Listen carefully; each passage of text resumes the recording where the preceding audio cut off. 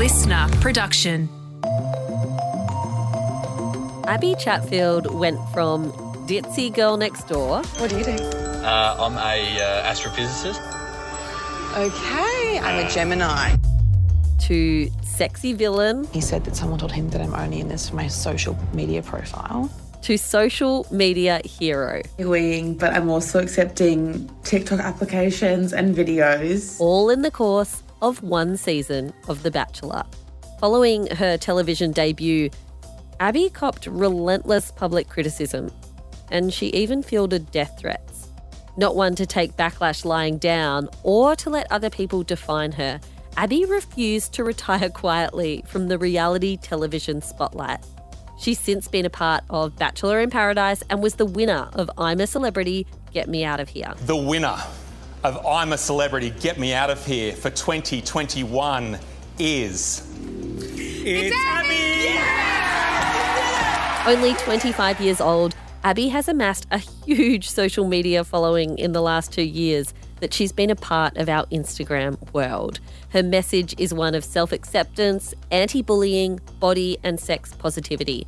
She's got a podcast of her own and a vibrator named after her. We elongated that, turned this up, and we got the Abbie.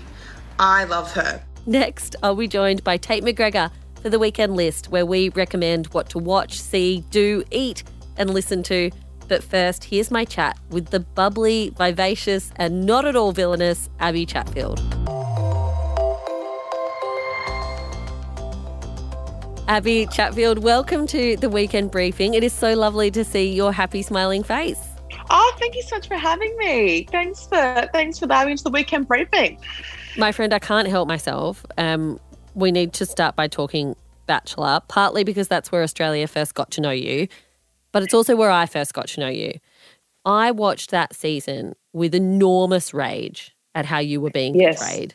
What was more personally upsetting, being portrayed as ditzy or being portrayed as the villain when you were clearly neither? Oh my God, that's actually a really good question because both were equally infuriating.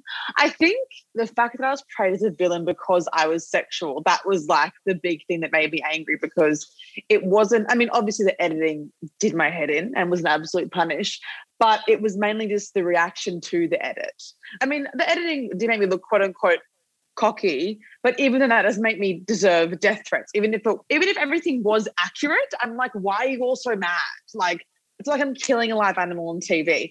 All of it goes hand in hand with that desire for a one-dimensional character on reality TV. Like if you're slutty, in quotation marks, if you're slutty, you have to be dumb and up yourself and just after fame or money or anything. You can't be slutty and also be intelligent, be actually after love. Like there's this weird thing where you're not worthy of love if you enjoy sex, despite the fact that, I mean, isn't one of the big defining factors of a romantic relationship, any kind of sexual moments. You know what I mean? I think it is for a whole lot of people, right? The idea that you weren't allowed to talk about that part of desiring love publicly without being boxed in is really insulting to a whole bunch of women. Tell us about what it was like being on set. Did you have a sense when you were on set that your storyline was being written for you and not by you? There was this narrative going around at the time that I applied the show and it was all part of my conspiracy plan. I was like, I haven't watched this show before. I applied as a joke and now I'm on and it was very whirlwindy. So when we were recording, I thought that I was going to be the sook because I would cry every single day. Because the girls were, I'm going to say it, bullying me. And my only friends were the crew. So I would just cry to the crew all the time. I'd cry in every interview. There were some boxies that we do where they had to stop recording because I was sobbing that loudly. So I thought that I was going to be the sook. And then when I was the villain, I was like, but I was bullied. And then I realized that it was because they had so much footage of all the girls hating me. If you watch it back and you try to figure out what the reason is, they dislike me, what I lied about, what I'm manipulating, it's not very clear. Like it's like you don't know what there is there. So no, I didn't know. I thought that I'd be the sook and I was embarrassed. That's why I didn't cry after I got dumped. Because I was like, I don't want to be the sook. But they didn't show me crying once. I was emotionless, apparently. What's the percentage split, do you reckon, of the proportion who are there to get famous and the proportion that are genuinely there because they think it'll be a lot of fun and they might find someone they like? I do think everyone that goes on these shows has a part of them that thinks it'll be fun and they might find someone they like. Despite the fact that I've been, trolled mercilessly, I think very few people are pure assholes. So I think that honestly, probably everyone had a little bit of hope and everyone wants to be a bit romantic no matter how, hard and tough they are. Like people like Rachel in my season, like came across as very like harsh and like didn't care and was there as kind of a joke. But like I know that she is looking for love and she would have liked to have found someone that she fell in love with there, but he just wasn't a guy. So she was like, F it, I'm just going to have fun with this and make this a bit of a joke. And it was entertaining to watch.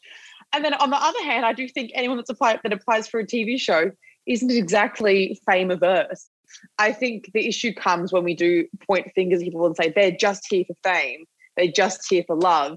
And I think if you're either one of those extremes, there's something a bit wrong. Like I think if you're on Bachelor purely for love, I mean, we're a bit naive, aren't we? Go elsewhere, love.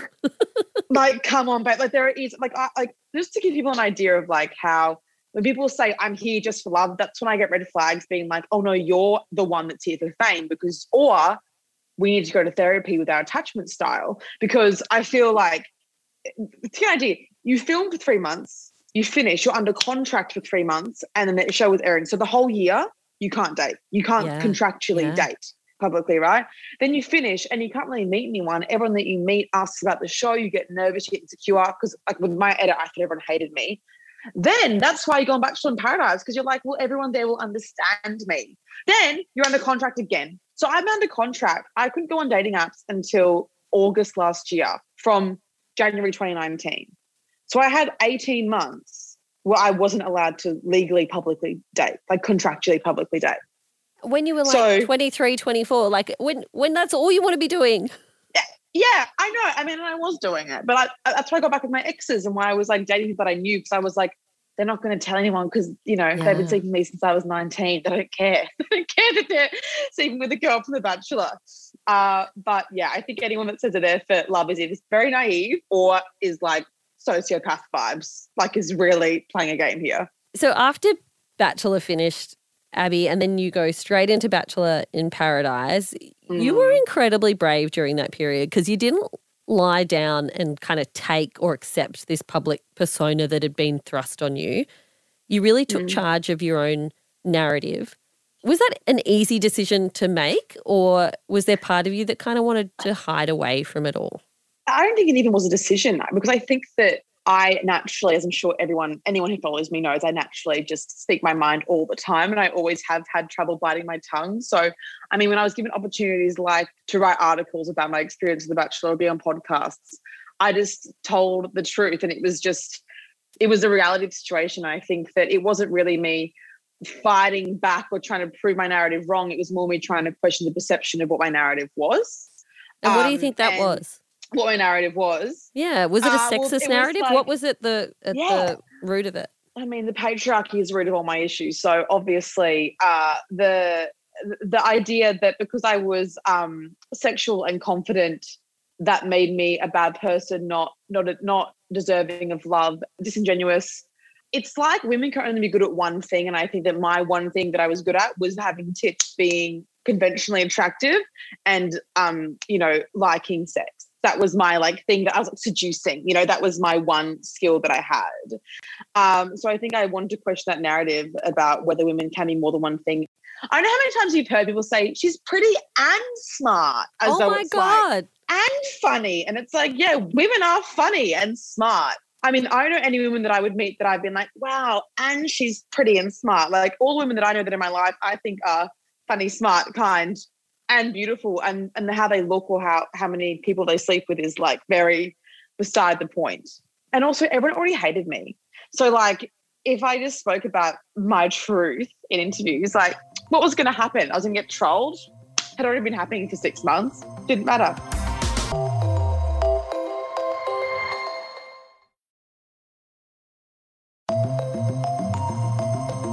Is it true that you received a death threat? I've gotten lots of death threats. I've got lots of threats of violence saying if I see you, I'll punch you. I want to punch you through the screen. sending me knife emojis. Like, very weird. Worst one though was maybe like a year ago, I think just before COVID hit. So it was about 8 months after The Bachelor. And someone sent me a voice note saying that if they see me, they'll strangle me to death. And there were lots of swear words in there. And I live alone. So it was me living alone in my apartment, and I'd been packed at the front of my house like there were a couple of days before that. And it's like an iconic building in Brisbane where I used to live. So everyone knew which building I lived in, and I got death threat. And that was awful. I mean, but I called the cops and they couldn't do anything. Yeah. Even now when people come and drop things off to my apartment, I have this thing where I'm like, oh, I wish I had a little peephole so I could see who was at my door, like, or if they have like a weapon. It's a daily fear thing now because people do really hate me. You really should not have to live with that kind of fear when you are at home in a place that should be your sanctuary and should be just for you.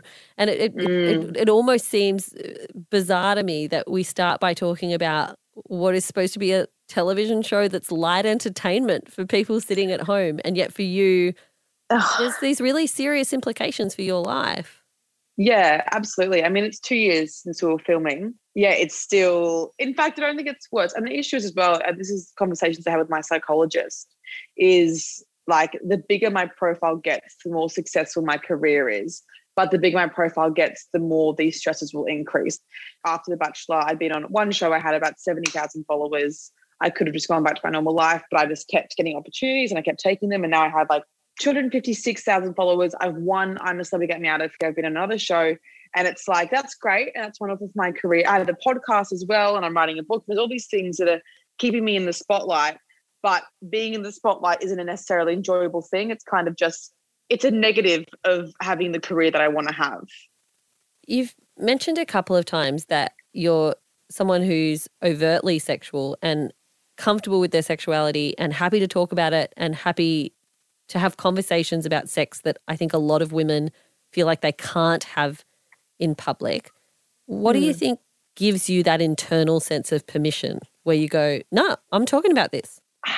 So my girlfriends that I've had for a very long time, and maybe not necessarily from high school, but my current really close girlfriends that I've had for like almost a decade now, this isn't crazy for us to talk about. Literally before I was in The Bachelor, we would like what's your new vibrator? Like, this is not strange for me or my friends. And I think that I know if I've just hit the jackpot with my girlfriends in that we talk about these things so openly and don't care, and perhaps I'm more vocal about it and have less of a filter.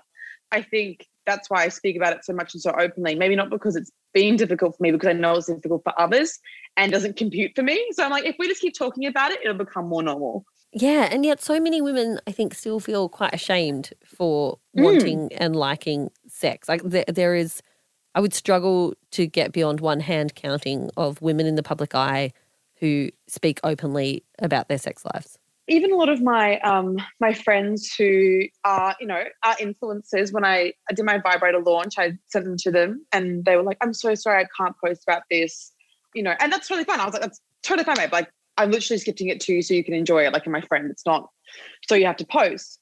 But it was interesting to me the amount of people who I know who have huge platforms or reasonably big platforms in Australia and would not even post a box of a vibrator. So give it to me now. Sell it to me. How did the partnership come about? What is special about what you're trying to do with the sex toys that you're creating? And there's a lot of orange. There's a lot of orange happening. There's a lot of orange. We're very orange. So the Abbie X Bush vibrator. So Bush approached me to do a collab over a year ago now. This is like before COVID. Like, it feels like forever ago. And they wanted to do an internal vibrator. So we basically had this G-spot vibrator. We love her. I changed the design around. I made the shaft longer. So when you're masturbating, you don't get weird cramps in your fingers. It's also an external vibrator, so you can use it externally, internally. You can turn it off, use it as a dildo. The reason why it's orange, it was because a lot of bushes and a lot of vibrators in general they're pink, or they're black, like sexy, like for the male gaze sexy, or they're pink, like hyper feminine. But I wanted to have something that was more gender inclusive and wasn't necessarily targeted towards women as being a pink, cute vibrator. It sounds to me like in all aspects of your life, you're not a fan of stereotypes. No. One of the things I've noticed is that you talk a lot about body positivity on your Instagram, on your social media, and on your podcast. Is that about breaking stereotypes for you? And what are you trying to tell that audience? It's a really good question. I mean, I think what we're trying to lean towards now is more body neutrality and being like, this is literally how I look, and I need to work out to enjoy my body, not to change how it looks. I need to eat what I want to eat to nourish my body, not to change the way it looks, to change the way that people perceive me. And I think it's more, I want to encourage people to accept their bodies as they are and realize their worth doesn't derive from how their bodies look. Abbie Chatfield, thanks for being on the Weekend Briefing. Thanks for having me. Let me chat to you. That's it for my conversation with Abbie Chatfield. You can find and follow her on all the socials. Next up, The Weekend List with Tate McGregor. It is Weekend List time, where we tell you what to see, watch, do, read, whatever it might be. We keep you busy. Welcome to Tate McGregor. You've got a podcast for us. I have to recommend Abbie Chatfield's podcast, It's a Lot with Abbie Chatfield. Jamila, it's essentially just listening to your girlfriends chatting with a glass of wine. Abbie invites guests in and she pours them a glass of bubbly and they talk about what's going on in their lives. So it's a really good insight into Abbie if you want to know more. She discusses mental health, social media, her dating life, and just rants about what's going on in her world. And she also has some really interesting guests, such as Peach PRC, who is a TikTok star blowing up at the moment. And they talk about borderline personality disorder, sexuality, and it's a very enlightening chat. And I would 100% recommend that episode, along with all of the others. But Jamila, what's a book we should read? You're always really good with your book suggestions. This week I have been devouring a book from my old boss. So in a previous life, before I was doing any podcasting, I worked in politics in Canberra, and for a few years I worked for a minister called Kate Ellis. You might remember Kate's name from her being on your television screen talking about childcare or employment, but she was also one of the youngest women ever elected to the federal parliament. And there's no other way to put it. Kate was and is really beautiful by our kind of everyday standards of what a beautiful woman is. And that's unusual in the corridors of power in Canberra. But it meant that Kate received some horrendously sexist treatment, and she put up with catcalling and toxic bullshit in Canberra for a really long time. And since she's left politics, she's realised that it wasn't just her that went through this. So in this new book that she's written called Sex, Lies and Question Time, she talks to women from across Australian politics. She talks to Julia Gillard, Julie Bishop, Linda Burney, Penny Wong, Sarah Hanson-Young and Pauline Hanson. And she talks to them about sexism, motherhood, appearance, social media and the sisterhood and, of course, sex. And given what we've been seeing in the news the last, it's like 8 weeks now, right? I think it's particularly the moment to be reading this book. But after saying that, we need something lighter, Tate. Lighten it up. I've got some music for you, which is kind of in the same vein as women taking control. Taylor Swift has released her re-recorded album of Fearless yesterday. And if you're wondering, why did she re-record this whole album? Well, Taylor's been in sort of a bind. Her music was sold by her former label, Big Machine Records, to a guy called Scooter Braun, who's known as a bit of a bully in the industry, specifically to Taylor Swift. And then he sold her masters, music videos, and album artworks onto a private equity firm, meaning that they have control over the first 6 Swift albums. If you don't know what this means, basically, master recordings earn the revenue through streaming services, and if you would ever hear her songs on television, movies, commercials, they're making money. So Taylor Swift is re-recording all of her first 6 albums to put them in direct competition with these original masters so that she can get a decent cut of her music, and the people that had nothing to do with her career aren't profiting from it.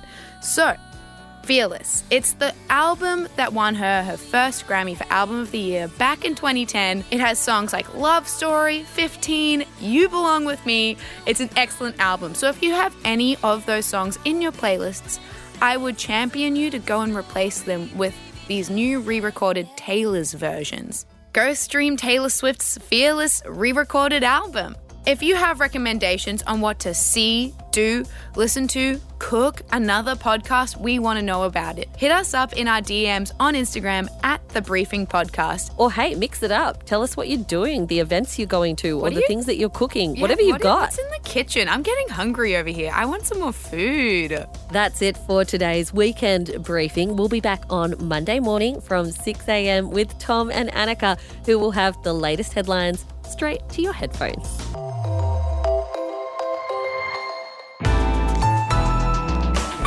Listener.